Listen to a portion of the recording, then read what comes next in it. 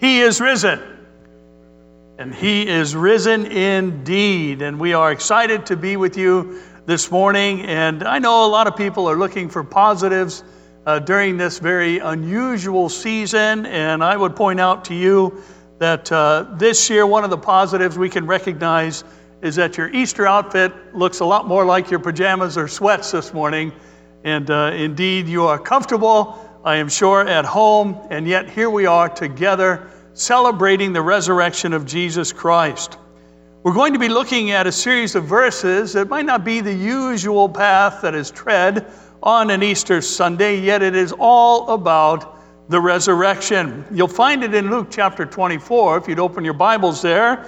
And we'll look at verses 13 through 35 this morning, and we'll break it down into three sections. Now, on Good Friday, we made the point that the historically irrefutable reality that on April 6, 32 AD at 3 p.m., Jesus was dead, but not for long. And we quoted that famed message from S.M. Lockridge, "It's Friday, but Sunday's coming." And Sunday is here. And now here on the first day of the week, we can say indeed, Jesus is not dead, He is risen indeed. Now, since we are not meeting in our normal way, as I said, we're going to look at some verses that might be a little bit different than what the normal passages are, but the central focus of our time today, as I said, will be the resurrection of Christ. Now, there are many today, as is evidenced by the attendance on Easter and Christmas, who know about a personage that is named Jesus as a historical, verifiable being. And He is indeed the central figure of the Easter message, to be sure. But they fail to recognize that the story doesn't end at the cross, nor did it end at the tomb, but early in the morning on the first day of the week, Jesus rose from the dead the third day since He had died. Now, today we're celebrating a day that literally changed lives and the world and continues to do so to this day. And I want to do a bit of housekeeping, so to speak, so some today can focus on what is truly important. Now, some call today Easter. Some get upset over anyone using the term Easter, citing that it was a pagan holiday associated with the Mesopotamian goddess of fertility, Ishtar. And some say Easter is simply a translation of Ishtar. Well, let me let you in on a little secret this morning. There is zero historical evidence that bunnies, eggs, or even chocolate was associated with the worship of Ishtar. As a matter of fact, chocolate in the form we know it today wasn't even invented until 1847, and Cadbury was the first manufacturer of molded chocolate who went into business in 1868. Listen, the word Easter has nothing to do with the Mesopotamian fertility goddess Ishtar, nor is it related with the Germanic goddess Oster.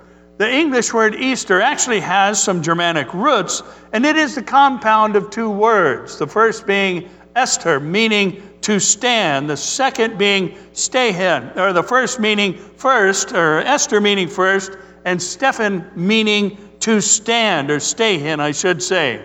Now, these words combine to form the German word Esterhen, which is the modern-day German word for resurrection. So when you use the term Easter, you are using a German word for the resurrection. Now, in Hebrew, Passover is Pesach. In the Greek form, it's simply a transliteration and is translated as Pascha. And virtually all languages refer to Easter as either a transliterated form of Pascha or the resurrection. English and German are the only languages that use Easter or Ostern to refer to the celebration we commemorate today. Now, I shared all that with you, even though I butchered part of it in the middle, for this reason. Some Christians today need to focus on what's really important and not be bitter about some calling today Easter, because today, whether you use the term Ostern, Easter, Pesach, or Pascha, it's about the resurrection of Jesus Christ from the dead. That's what's important today. Yet, there are many Bible detractors, many who challenge the story we're going to look at today and commemorate today. A famed atheist, Richard Dawkins, of late stated that no one can rise from the dead. I find that to be a curious statement because that's the same man who believes and teaches nothing created everything. Now, there are some who argue that Jesus being God in human flesh is an impossibility. There's no such thing. It couldn't happen. Others say God couldn't have a son. Well, first of all, when you say God couldn't, you've eliminated whoever you're talking about as being God, because God can do anything as it pertains to creative abilities and powers. Others say God would not stoop to such a level as veiling himself in his glory in human flesh. But the fact is, not only is Jesus being God in human flesh a reality, it is a necessity. The Bible teaches the practice of a kinsman redeemer, or one who would buy back another from slavery or indebtedness. And according to Scripture, a kinsman redeemer had to meet 4 qualifications. First, they had to be a blood relative. Second, they had to be willing to redeem. We find all these things in the book of Ruth. Third, they had to be able to redeem or to pay the redemption price. And lastly, they had to be free from indebtedness themselves. So God sent his Son into the world to be a kinsman redeemer for you and I. He came in human flesh for 2 reasons. First, in his supernatural and divine state, he did not have the capacity for death, so he could not die for the sins of the world. So he became a man to become our blood relative and be able to die for our sins. He also did this willingly, as John 10:18, Jesus said, "Nobody takes my life from me. I lay it down of myself." Also, he was able to pay the redemption price because he did come in human flesh, because the wages of sin was death. He needed to be able to die. And without the shedding of blood, the law said the redemption or remission of sins was impossible. But we also note that he didn't owe the wages of sin because Jesus was and is our sinless Savior. So what about the question, was he actually God in human flesh? Well, the Bible predicts in Isaiah 7:14 that the Lord himself will give you a sign. Behold, the virgin shall conceive and bear a son, and shall call his name Emmanuel, or God with us. Is Isaiah referring to Jesus of Nazareth, a man who would be God with us? Well, John 1:1 says, "In the beginning was the Word, and the Word was with God, and the Word was God, and he was in the beginning with God." We're then told in verse 14 that the Word became flesh and dwelt among us, or in other words, God became flesh and lived among the people of the earth, specifically the Jews, and we beheld his glory. The glory as the only begotten of the Father, full of grace and truth. Listen, yes, Jesus is the Son of God. Yes, he is God who became flesh and dwelt among us for the very purpose that we commemorate and celebrate on this most sacred weekend. So he could go to the cross, die a sinner's death, fulfill the Feast of Unleavened Bread, and early in the morning on the first day of the week, rise from the dead, fulfilling the Feast of First Fruits, having already fulfilled the Feast of Passover on the day and hour of his death. And he did all this to pay the debt we owed that we might live forever. The Bible says in Romans 10:9, if you confess with your mouth the Lord Jesus and believe in your heart that God raised him from the dead, you will be saved. And this is the very heart of the text we're going to look at this morning, believing in your heart that God raised Jesus from the dead. Now we might ask the question, why would anyone turn down such a great offer? To have your sin forgiven, to live in heaven forever. And on top of that, not to have to do anything yourself, but rather rely on something that was done for you, because salvation cannot be earned. It is the free gift of God, according to Ephesians 2:8-10. Why would anyone reject the plan of God that would save their eternal souls, allow them to bypass the second death and live forever? It makes no sense.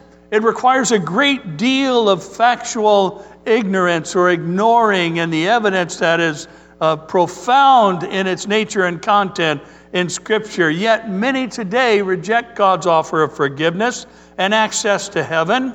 And I would like to address 3 of those reasons that are offered or excuses that people use today. But the truth is, concerning the reality of who the person of Christ is, our title this morning, this Easter Sunday, again, is a bit unusual, but it is, There's No Excuse. Our title is, There's No Excuse.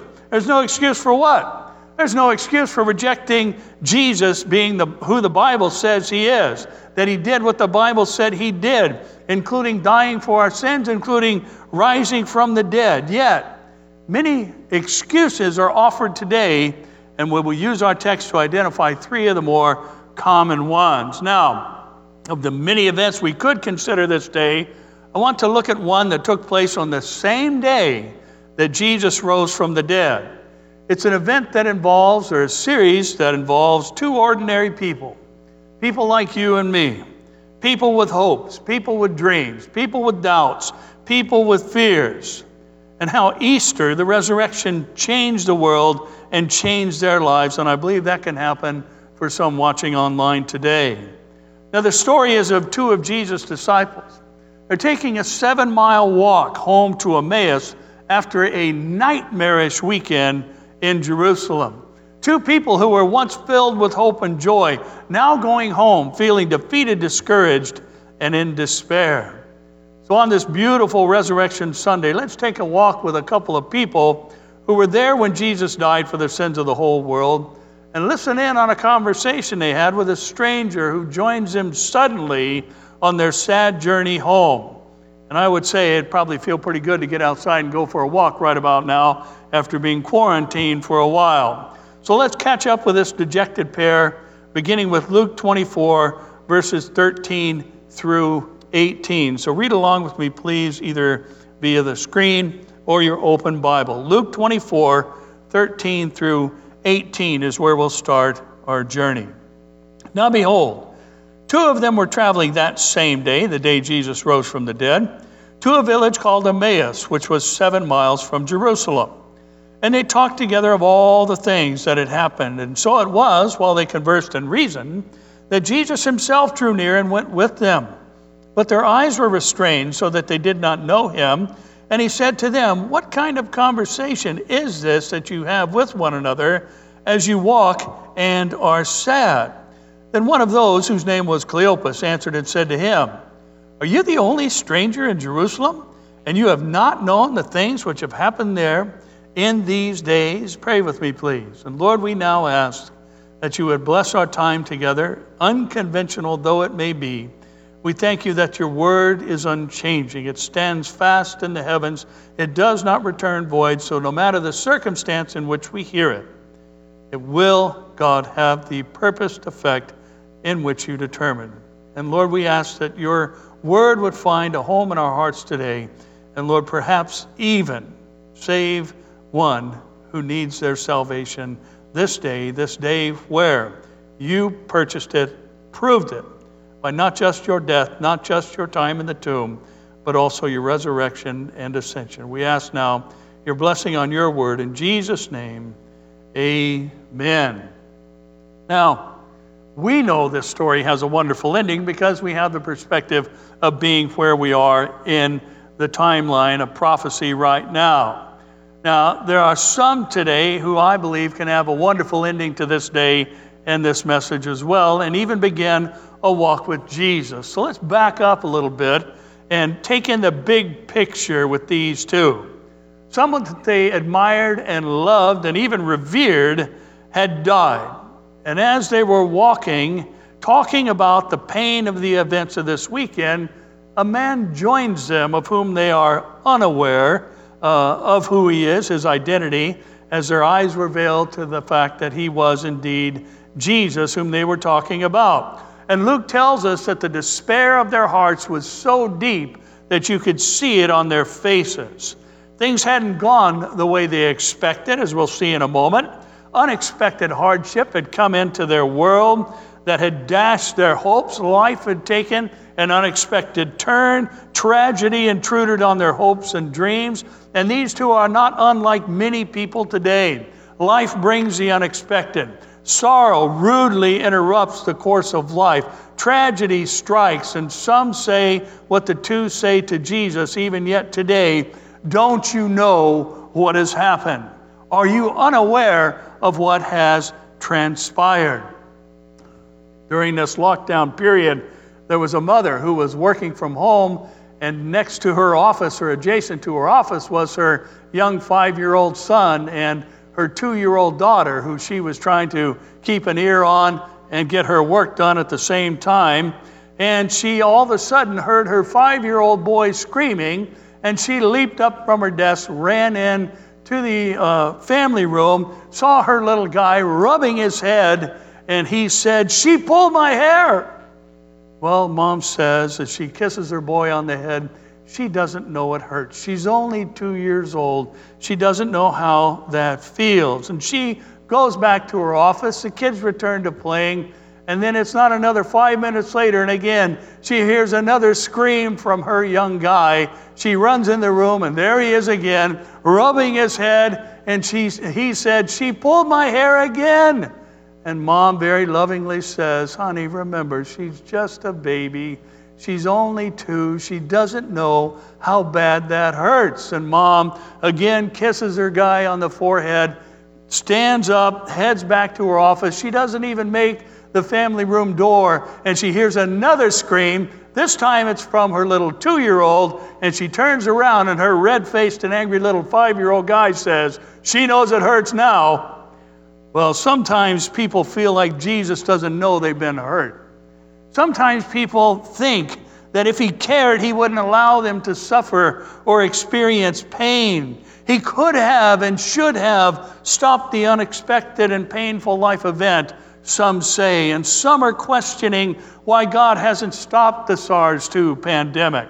And I can't answer why God or how God makes his decisions, why sometimes he intervenes, sometimes he chooses not to. I can't answer the question why he heals some and chooses not to heal others. So rather than make a case for what we don't know or an argument from absence, what I do know is this.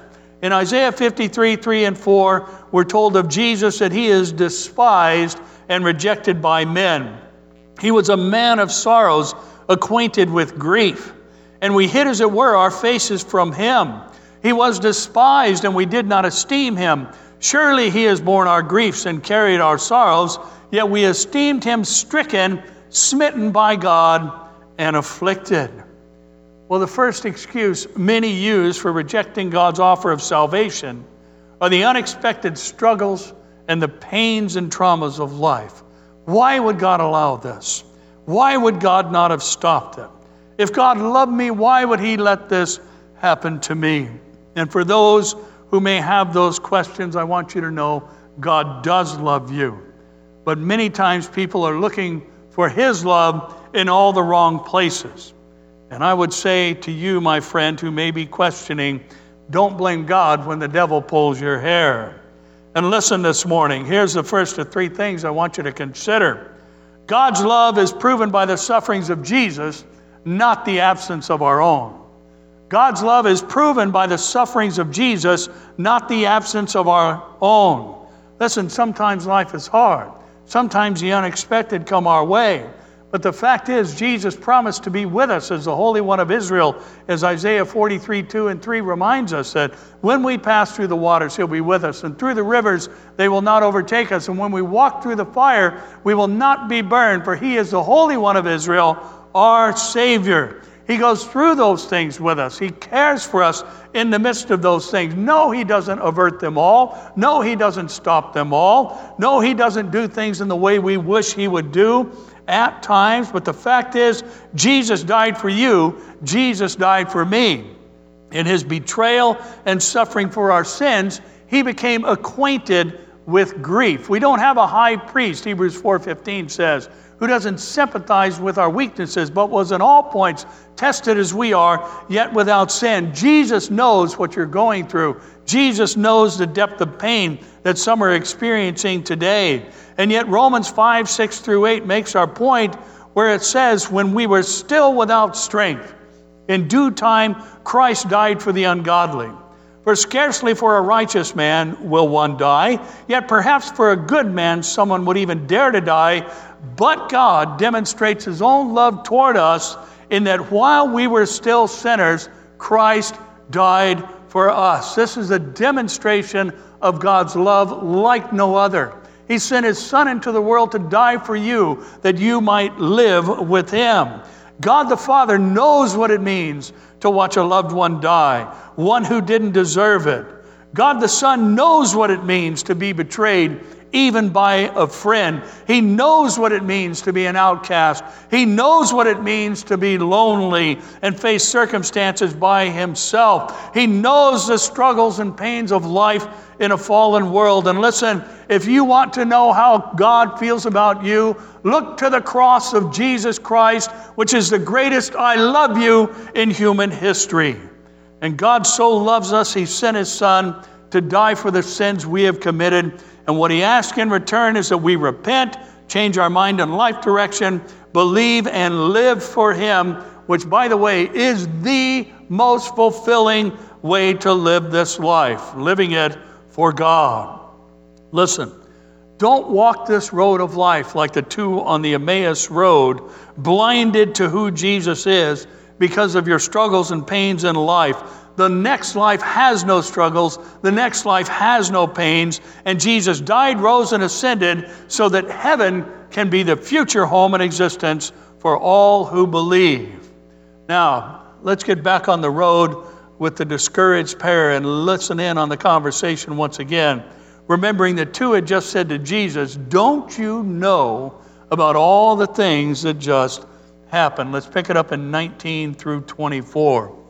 And he said to them, "What things?" So they said to him, "The things concerning Jesus of Nazareth, who was a prophet, mighty in deed and word before God and all the people. And how the chief priests and our rulers delivered him to be condemned to death and crucified him.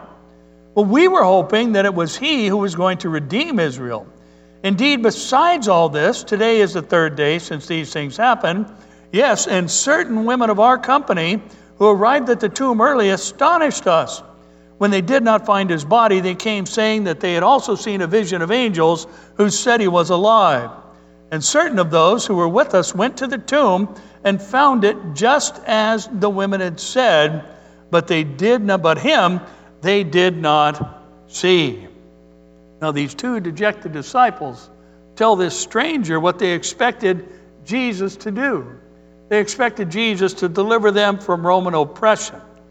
But the priests and leaders interrupted that by crucifying him. And then they said, this morning some people said he wasn't in the tomb anymore. He was missing. Some said he was alive. Others ran to see the tomb, and Jesus was nowhere to be found. Now think about the whole of this scene. These two had been told Jesus was alive. Credible men and fellow disciples had seen the tomb was empty, namely Peter and John, who were amongst the three who made up Jesus' inner circle. Yet here they are, still going home, still defeated, still dejected, still without hope, even with all this information from credible witnesses. Why? Because the actions of the religious rulers overshadowed the words of Jesus himself, that he would be killed, yet he would rise again on the third day. And this too is where many fall prey to offering excuses for rejecting Jesus as Messiah. They offer as an excuse the actions of people who claim to know God, like the religious leaders did and the priests did, and as these two men pointed them out and offered them as the cause of all that had happened. And in 1 John 3, 2-3, we're told, "Beloved, now we are children of God, and it has not yet been revealed what we shall be, but we know that when he is revealed, we shall be like him. For we shall see him as he is, and everyone who has," I would ask you to say everyone, but you're not here, but you can say it at home, "everyone who has this hope in him purifies himself just as he is pure." Now listen, I will be the first to say, and I'm sure my wife at home would agree, that Christians aren't perfect. I'm not perfect, neither is anyone listening. And John tells us we're not going to be fully like him until we're with him and we see him, and then we'll be as he is. But I want you to think this through this morning. There are a few things that people often say when it comes to Christianity, and specifically the members of the church. I'm sure we've all heard it said at one time or another, there are too many hypocrites in the church. Well, they're right. But church is the perfect place for a hypocrite to go and hear the Word of God and receive counsel and wisdom from His Word. Other people will offer this. We've all heard it. We've all said it. I would agree with it. TV preachers are always asking for money. I'm sure you've heard that. Maybe you've even said that. But I want you to play this scenario out to its end. Imagine you live a long life, and having come to an end of your days here on earth, you find yourself standing before God, having never accepted God's only offer of salvation, which is through Jesus Christ the Lord. You wind up at the great white throne judgment, and you stand before Him who sits on the throne, and He looks to you and He says, I loved you so much, I sent my Son to die for all your sins, every wrong thing you ever did. I did this even though you didn't ask me to, and time again, I tried to tell you and show you how much I loved you through my word, through others, and every Easter of your life, you were reminded of my love for you. Then the Father says to you, yet you never accepted my offer of salvation, my offer of forgiveness. Why is that you rejected my constant expressions of love toward you? And then imagine in this scene, you look into the most loving eyes anyone has ever seen, the most forgiving and majestic face there is, and you offer to Him this excuse. TV preachers were always asking for money, and the church is full of hypocrites. Think about that. Remember this, when Jesus called the 12 men we refer to as the disciples, and all the thousands He spoke to in His ministry, those He called out of various vocations and stations in life, no matter who they were, rich or poor, slave or free, male or female, He said to them all, follow me. He didn't say, John, follow Andrew, Andrew, follow James, Mary, follow Priscilla, James, follow Peter, and if any of them mess up, quit following. And He didn't say, follow TV preachers either. He said, follow me.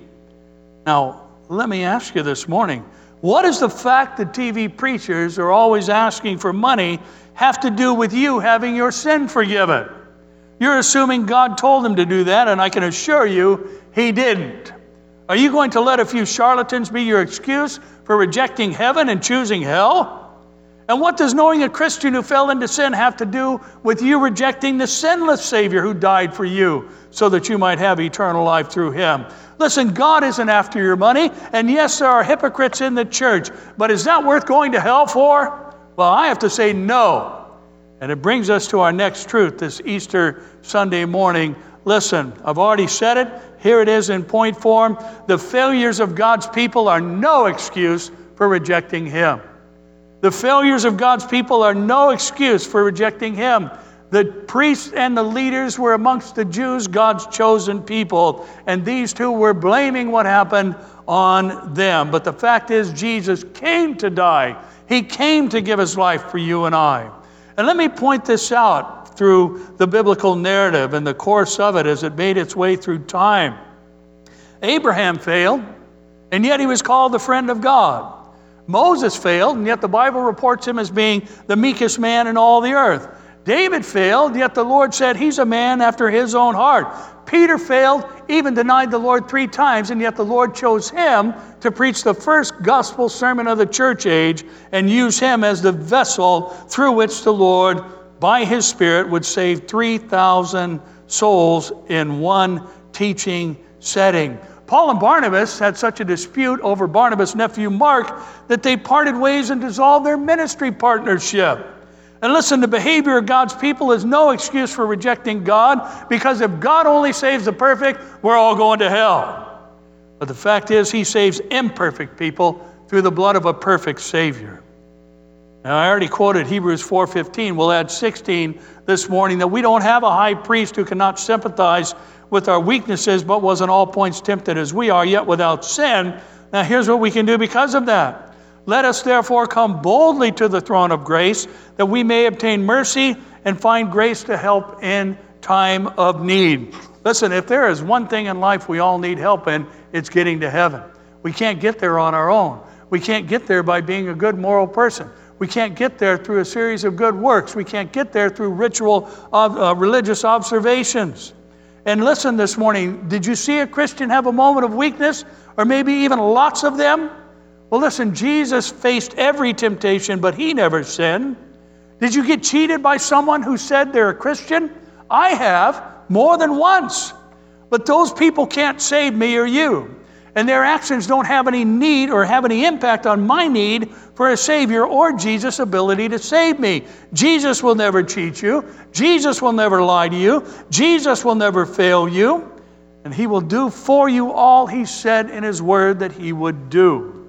Now, there might be too many hypocrites in the church, but there isn't one on the throne. Jesus is no hypocrite. And therefore, the failures of those who claim to know God is a poor excuse for rejecting him. Besides, when it comes to hypocritical Christians, remember, claiming to know him doesn't mean you do. Follow Jesus, not Christians. He is the sinless Savior who never fails. Now, let's catch up with the trio one last time and listen in as they walk and talk. Pick it up in 25 and we'll read down through verse 35. Now remember, they said about the women who went to the tomb, or the two disciples who went to the tomb and found it as the women had said, but they didn't see him. So Jesus replied and said, "O foolish ones, and slow of heart to believe in all that the prophets have spoken. Ought not the Christ to have suffered these things and to enter into his glory? At the beginning of Moses and all the prophets, he expounded to them all the scriptures, the things concerning himself. Then they drew near to the village where they were going, and he indicated that he would have gone farther, but they constrained him, saying, 'Abide with us, for it is toward evening, and the day is far spent.' And he went in to stay with them. Now it came to pass, as he sat at the table with them, he took bread, blessed it, and broke it, and gave it to them. Then their eyes were opened, and they knew him, and he vanished from their sight. And they said to one another, 'Did not our heart burn within us while he talked with us on the road, and while he opened the scriptures to us?' So they rose up that very hour and returned to Jerusalem, and found the 11 and those who were with them, and gathered together, saying, 'The Lord is risen indeed, and has appeared to Simon.' And they told about the things that had happened on the road, and how he was known to them in the breaking of bread." What an amazing turnaround. But notice what happened. These two had seen Jesus before his death. They had seen the mighty things he had done, heard of many of the others. The things he said and did from the cross were fresh in their minds. The nails, the spear, and now the rumors of a resurrection. They had all these experiences behind them, but what did Jesus use to open their eyes? He used the Word. He shared the Scriptures, the Old Testament Scriptures with them that foretold the things that would happen to the Messiah that were written hundreds and in some cases even thousands of years in advance. Now, this brings us to the most frequent and poorest of excuses to reject God's offer of salvation. I think we all recognize Jesus is not physically here, but we established earlier from John's Gospel the supremacy of the Word of God and it being metaphorically connected to the personage of Jesus himself. The Word was with God and the Word is God. And that means this Easter Sunday morning that there is no excuse for, and here's our third observation, rejecting God's Word for lack of proof. It is divine. There's no excuse for rejecting God's Word for lack of proof. It is divine. There is overwhelming evidence that this book is unlike any other, that it has to have an author outside of humanity, even though humans held the pen. 40 authors over 1,500 years who the Holy Spirit inspired to write the things that we report on and revere today. And Jesus said to the forlorn pair, "Oh, foolish ones, don't you realize that all these things were foretold? All these things were predestined to happen. The sufferings, the resurrection, the ascending back to glory." I mentioned Richard Dawkins earlier, who says without apology or hesitation, nothing made everything. I found it comical that he wrote a book titled The Blind Watchmaker with the subtitle, Why the Evidence of Evolution Reveals a Universe Without Design. And Dawkins presents an explanation of and an argument for the theory of evolution by the means of natural selection. Well, first of all, natural selection is simply survival of the fittest, and that's not evolution. Evolution is one thing changing into another. And over a long period of time, which the evolutionists claim, billions of years, this has never been observed, this has never been proven. And he claims that evolution has been duplicated in a lab, and that's a self-refuting argument. His argument that nothing made everything means you can't have a lab. You can't have any elementary particles by which you conduct your experiment, because then you've got a controlled environment, and you cannot call the results of your experiment evolution. And one of his favorite statements is, the appearance of design is illusory. In other words, Richard Dawkins is saying, even though as we examine evidence, it looks like there was an intelligent designer, but that's just an illusion.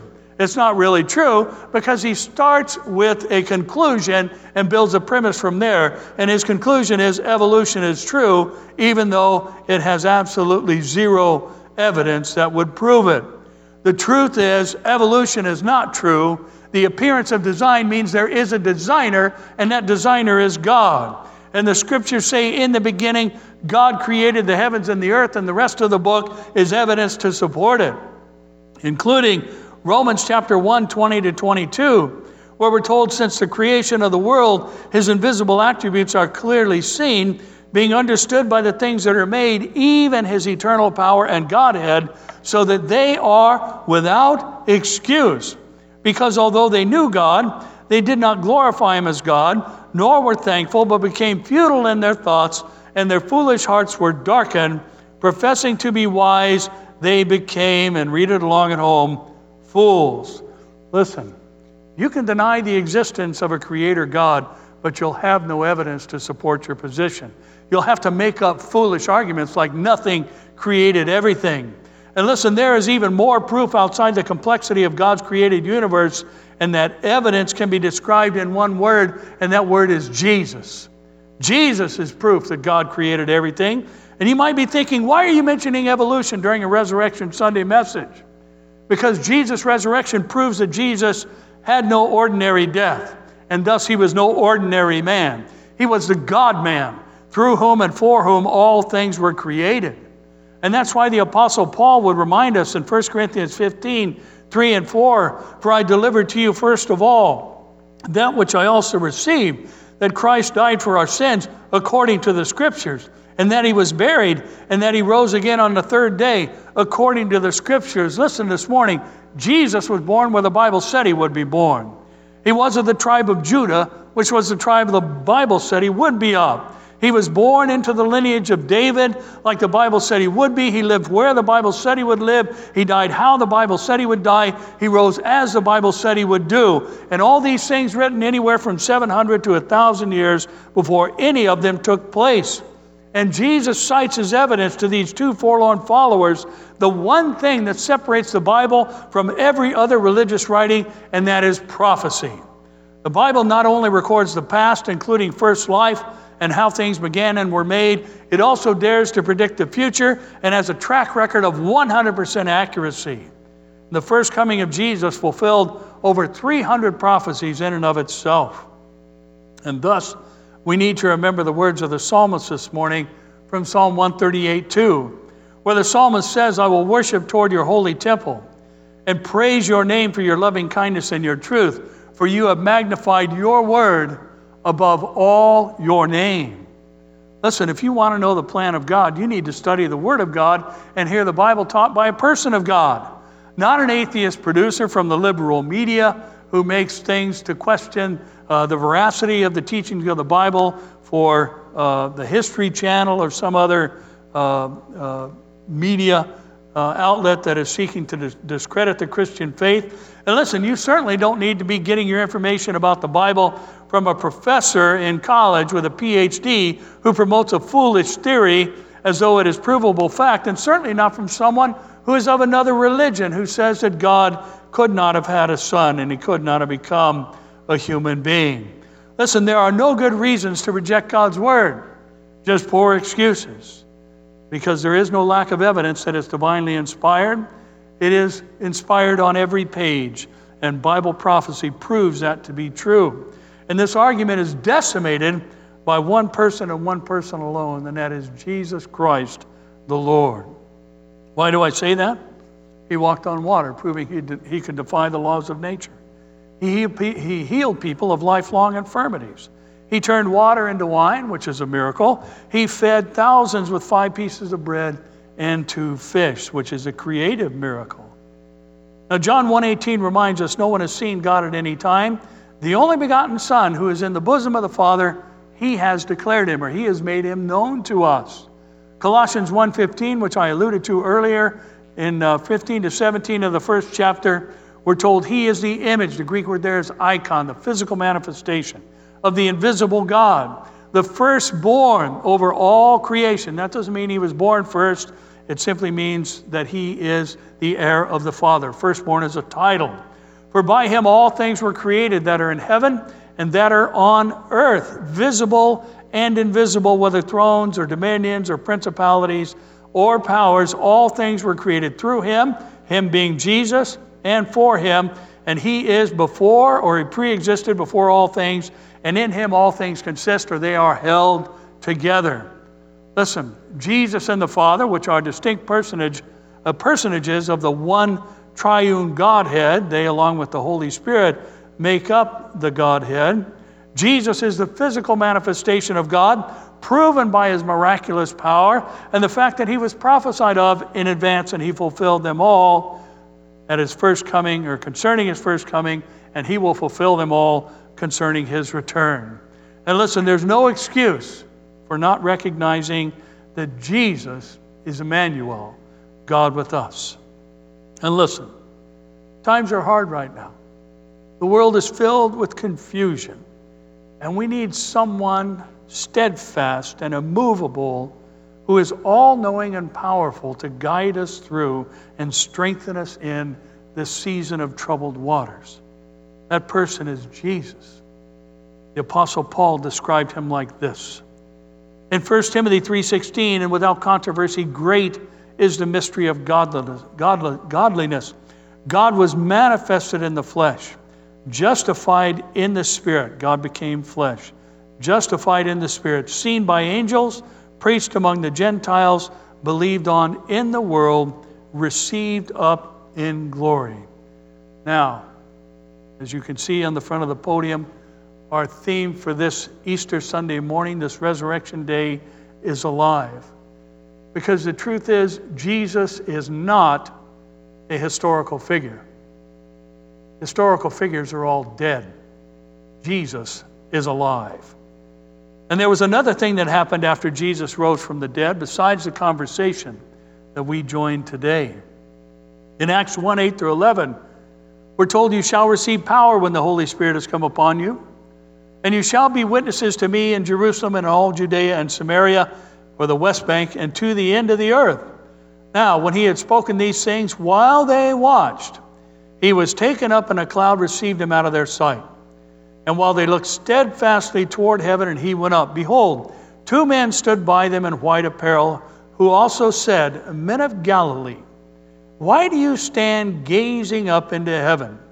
This same Jesus, who was taken up from you into heaven, will so come in like manner as you saw him go into heaven. In other words, Jesus is coming again.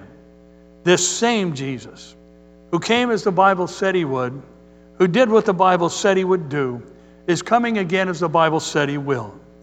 And the Bible said he would come at a time when the world was exceedingly violent, when immorality was sweeping the globe, when creation is being called into question, when a global governmental system and currency are sought after by the world as plagues increase, along with earthquakes, wars, ethnic tensions, and famines.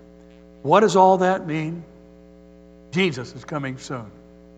It is an amazing time to be alive. To think that at any moment, in a twinkling of an eye, we could be supernaturally translated into the presence of the Lord. But that begs the question, are you ready to go? Are you ready to meet him? The evidence is overwhelming, and don't listen to the detractors and the naysayers concerning the Bible's presentation of Christ as the Messiah, nor those who within the body, as we started our time together here, who like to point out anything they disagree with as invalidating the teachings of another portion of the church. The Bible clearly teaches there is going to be an instantaneous catching away of believers in the last days to take them to be with the presence of the Lord, to return with Jesus when he comes back at the end of the tribulation. It's not in the Bible, the word that is. It's the rapture of the church, the catching away, bringing us into the place Paul talked about in 1 Corinthians 15, where we put on immortal incorruptibility, that we might live forever in the place that Jesus is, as he promised to take us to in John 14, 1 through 3. But the fact is, he's coming for those who are ready. And that's why he said in the midst of his basic dialogue with four of the apostles concerning the last days and the signs of his return, he said in Matthew 24:44, therefore you also be ready. Listen, the only way to be ready for the Lord to come to get you is to be born again. You must be born again. You must not only be born of the water of a woman, meaning be born of the flesh, but you must be born of the Spirit as well. And this is what Jesus said to one of the leading rulers in Israel, the teacher of Israel, he called Nicodemus in John 3, as we talked about on Good Friday evening. You must be born again. And listen, there's no reason, there's only poor excuses for rejecting the message of the Bible. And listen, if you're here today and out of curiosity joined us online, God loves you, and it's proven by the cross. It's not proven by you never having any problems. It's not proven by you never going through any tribulation. We live in a fallen world, and people do mean and hateful things to one another. Accidents happen, tragedies invade lives that were otherwise moving ahead and progressing normally and even wonderfully. Things come into our lives that none of us want, none of us desired, none of us expected. But that doesn't make the fact that the Bible says God loves you negated by the experiences of life. And listen, don't let what some Christian did push you away from God. God will never do things to you that some people have done to you, even people who name the name of Jesus. The fact is, God has a demonstrated love that is unquestionable and proven by the cross, his death, and resurrection and ascension into heaven. God loves you. He came for you. He died for you so you can live with him forever. And please do not reject God's offer of salvation, because time is short. I have believed the whole of my Christian life that Jesus was coming soon, and in the grand scheme of things, you might think, well, geez, for almost 40 years you believed that Jesus was coming soon? What's your definition of soon? Well, in the length of time that the church has been on the face of the earth, I would say it's a lot sooner than it was when he said he's coming again to the disciples at the Last Supper in 32 A.D. Jesus is, in a relative sense, coming soon. I believe he could come today. That is why you have to be ready. There's no time to get ready when he comes. You have to also be ready, and you can only be ready by giving your life to Christ, acknowledging he is who the Bible says he is, asking him to forgive your sin, come into your life via his Holy Spirit, that you might live for him forever. No matter what else happens to you, no matter what another Christian does, Jesus never fails. He is alive forevermore. And that is why when the women came to the tomb to anoint his body, they came and found the stone rolled away. And the angel said to the women who had come, "Why do you seek the living among the dead? He is not here. He is risen." Listen, Jesus is alive. And the fact is, you need him to save you. So if you haven't made that commitment to Christ, if you have not asked him to forgive your sin, if you have not acknowledged that he is who the Bible says he is, if you have yet to believe in your heart that God raised him from the dead, you need to make that decision today. And let this Easter be what every Easter is about, a resurrection from death to life.